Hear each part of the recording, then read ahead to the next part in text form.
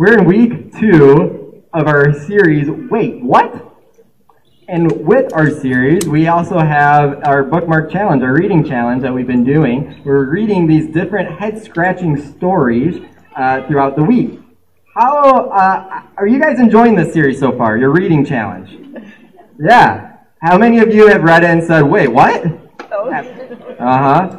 Yeah. And as you've read it, I'm curious, has it made you want to investigate further on these stories? Yes. Awesome. I love that. I love that. That's kind of the purpose, one of the purposes of this series, is to get us to dive in deeper and seek that true meaning that we can't get right away. And so, out of those past week's stories, what one stood out to you guys the most? What one is just sticking with you, if you can remember? I think we had, well, I'll let you call it out if any are sticking with you. The tent peg. Yeah, which is ironic as we're sitting under a tent with these enormous metal spikes, right, going into the ground. That story is wild, isn't it? Yeah. How about you at home? What stories are standing out to you? What ones are making you go like, wow, that one stands out? The tent peg one stood out to me since I read it in middle school, for sure. It's a little bit gruesome. Any other stories standing out to you from this week?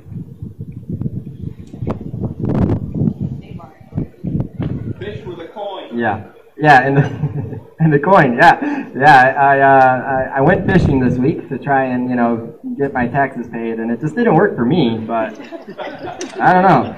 Yeah, some fascinating stories. But today we're going to talk about the Animal King. That's the name of our sermon, the Animal King. And it's the story found in Daniel 4 about Nebuchadnezzar. So we're going to be in Daniel 4 for a bit. You can turn there now if you want, or in a little bit. But I want to give us some context to where we are in God's story up to this point. So God's people make it to the Promised Land. We talked last week about they weren't yet to the Promised Land. Well, they finally make it to the Promised Land after 40 years. There's a series of judges and kings, and all throughout there's a pattern of God's people turning their back on Him, God sending judgment, and then they return to Him. And it's kind of the same cycle, rinse, repeat, until eventually Jerusalem's attacked by Babylon. Jerusalem, the heart of God's people, their kingdom. And they're attacked by Babylon, and it causes the first wave of God's people to go into exile. And that's what they call this season. It's exile. And the king who destroyed the temple and forced God's people into exile is King Nebuchadnezzar. That's who we're talking about. So who is this guy?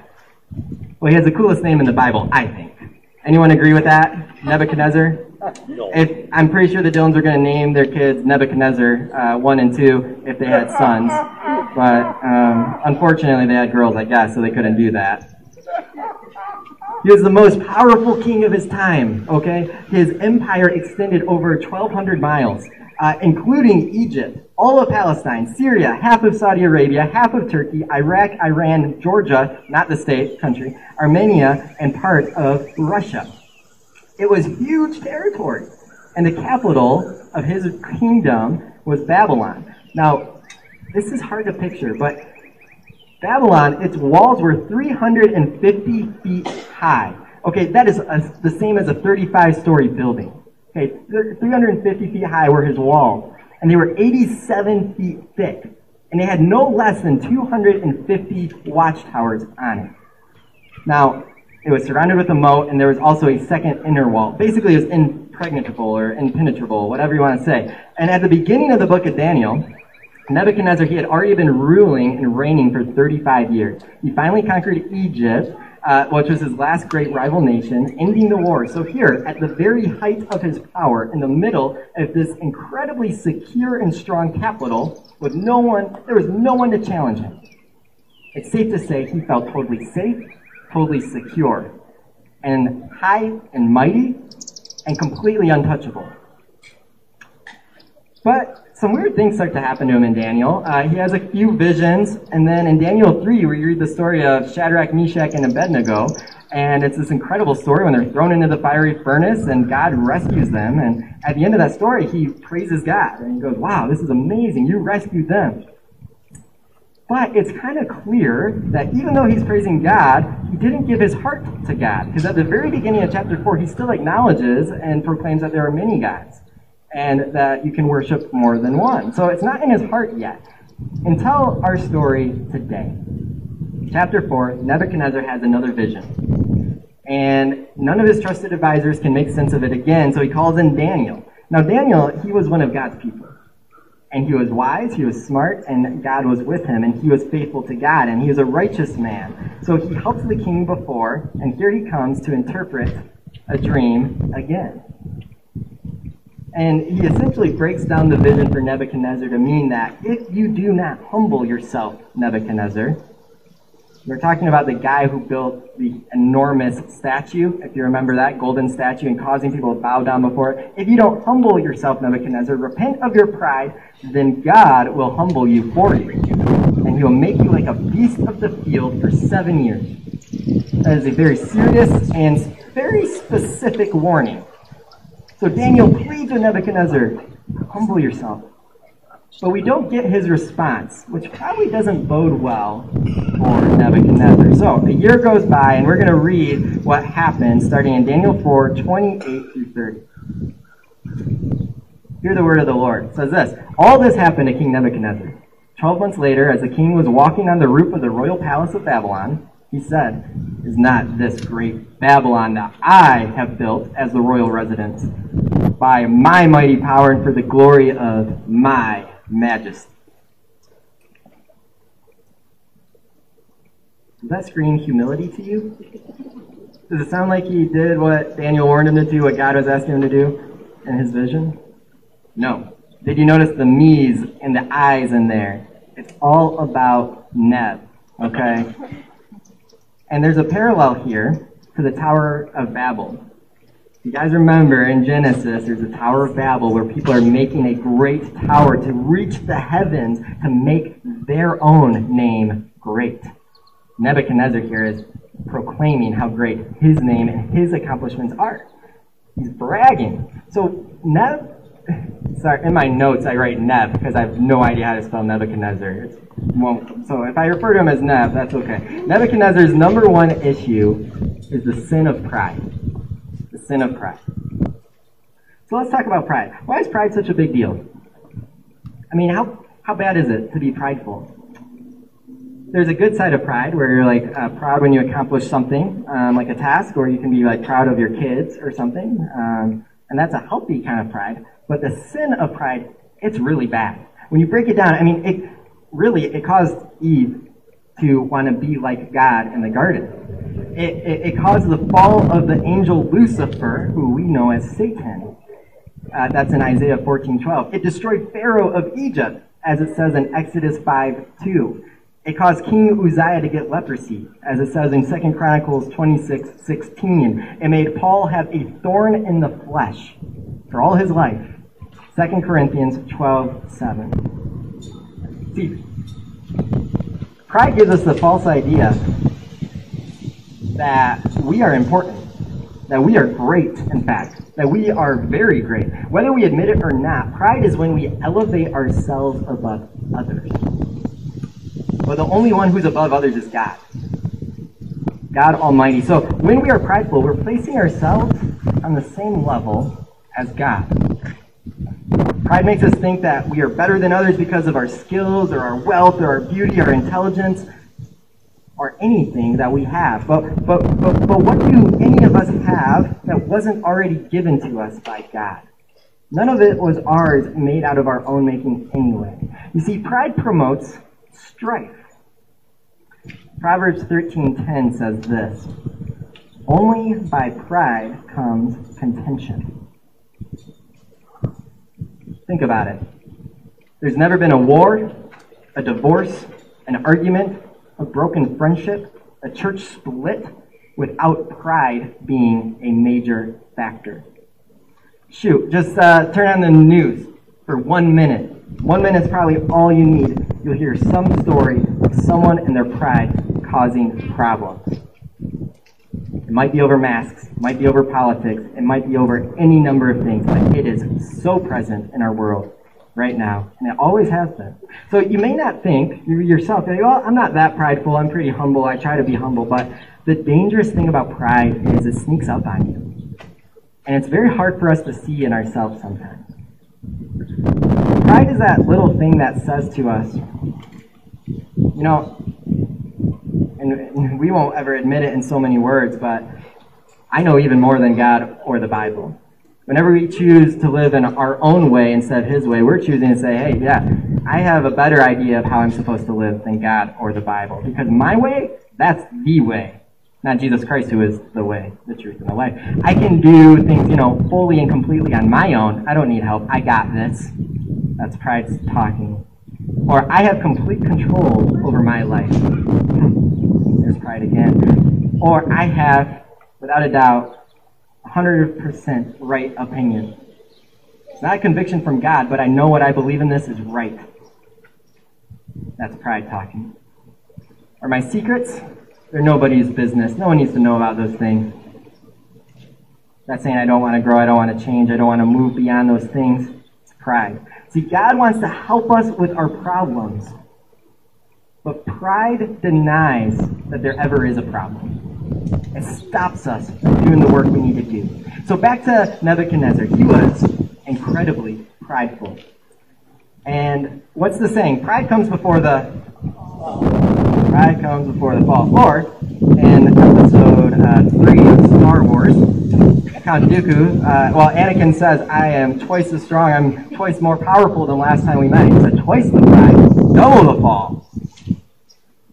Like 3 people will appreciate that, and I'm okay with that.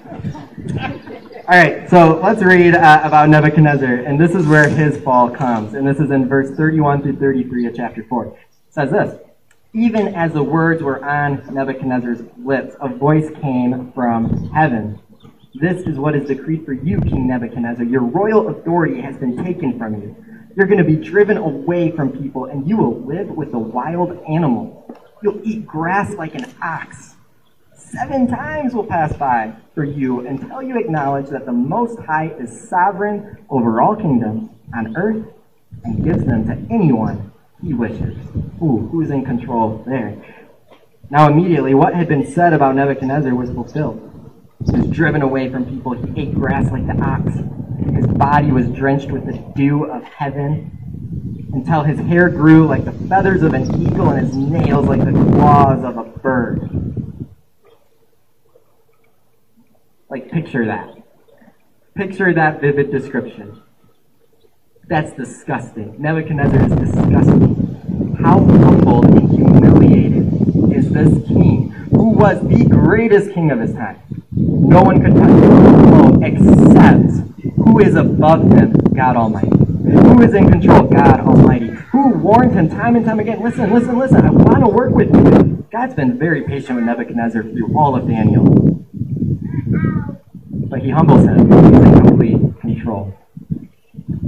I mean, his hair's long as nails for 7 years. 7 years they grew without being cut. And he's drenched with the dew from heaven. He never went into dirt. He was an animal, meaning his mind wasn't in the right state. He couldn't think it's raining, so I'm going to get away. No, he's saying I'm going to be right here, out in the rain. And here's the thing. God created us in the image of God. We were created to rule over the beasts of the field. That's the task He gave us, is to take care of it in His place.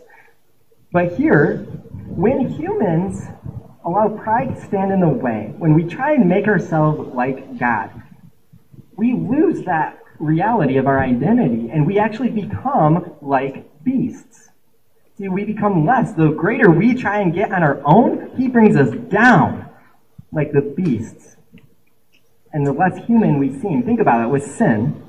The deeper into sin you get, the less human you seem. You see, there's like an insanity that comes with sin. And the further you go with it, the weirder and scarier it gets. Think of the prodigal son, who at the depth of his misery and sin, he is like a pig. Eating like a pig, filthy like a pig.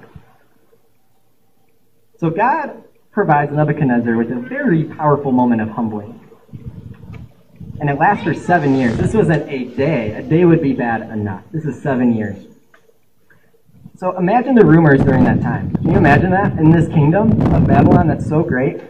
And like, where did he live? It says he took him away from people, but where was he? Was he just roaming the countryside? Did Babylon like send like caretakers to oversee him? Did they like, or what? And in the meantime, I mean, Nebuchadnezzar's officials, they obviously knew of the prophecy because they didn't replace him with another king. And 7 years goes by. That's a long time to be without your ruler. They knew that, if God was faithful, that his sanity would return, which is kind of amazing for this kingdom of Babylon. But he was humbled, humiliated. He fell deeply. And in our pride, when we fall, the fall is what really hurts. But it's also the very best thing that can happen to us. The very best thing. So let's see how this story finishes. Verses 34 through 37.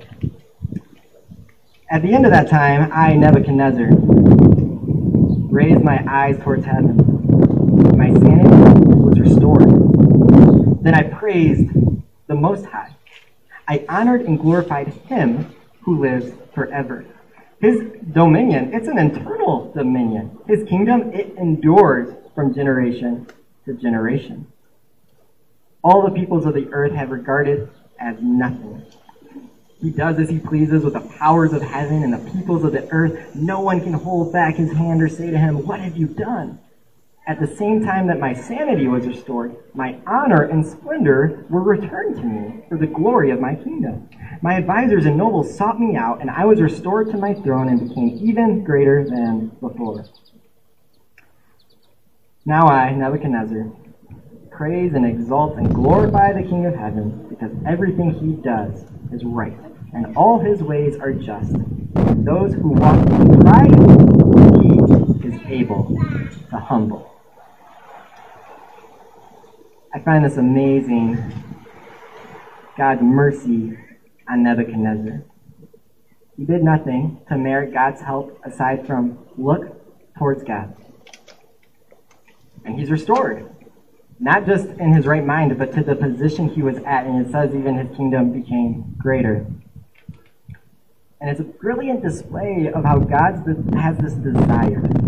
He has this desire to forgive and to give people a second, a third, a fourth, a fifth chance. And what's the result? It's that Nebuchadnezzar, it appears he's finally converted and believes that God Almighty is the one true God, worthy of all worship and praise.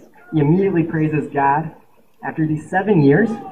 After 7 years of being a beast in the field, and you finally are back in your right mind, what would your reaction be to the one who caused this? I would be mad, I would think. But he recognizes it wasn't God who caused this, it was his own actions that led to this.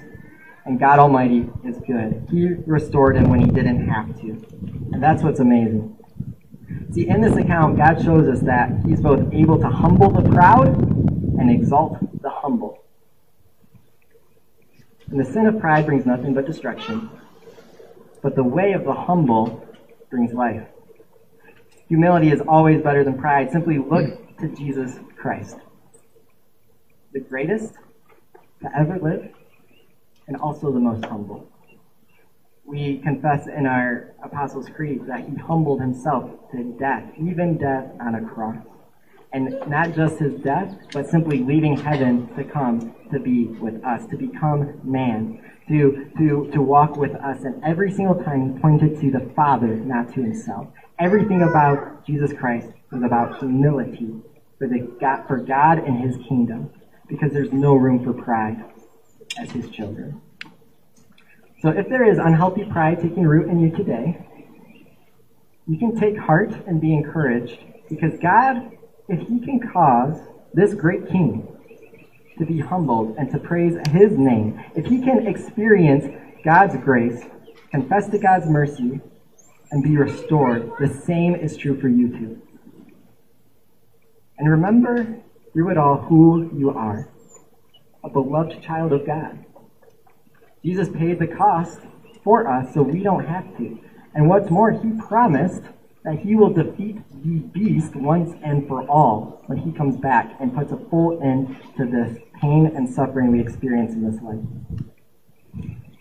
And as you remember who you are, remember whose you are, because you belong, body and soul, in life and in death, to Jesus Christ. And that gives us all the reason to be humble that we need.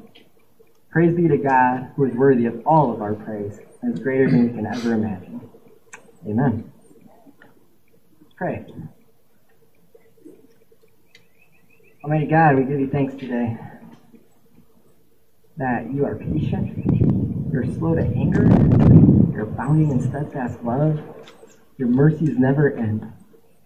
So as we consider in our own lives right now, Lord, where pride maybe has taken root, we want to thank you for living in our hearts today. We want to confess it to you, God. Trusting that you have a better way for us. Trusting that you are God alone. That you know what is right. So we pray that your Holy Spirit does a mighty work in us today and reveal those areas of pride within us. And give us the humility to confess them before you today, to repent of those things that stand in the way of us acknowledging that truth. And God, as we think about and reflect on Jesus, we can't help but be in awe of your deep love for us. It is incredible, this long-suffering relationship you've gone through with your people because of your love. And then you forgive us time and time again, and you paid the penalty for us so we don't have to. God, you are so good. You are so loving. So we give you thanks this day. We love you. Pray this all in Jesus' name. Amen.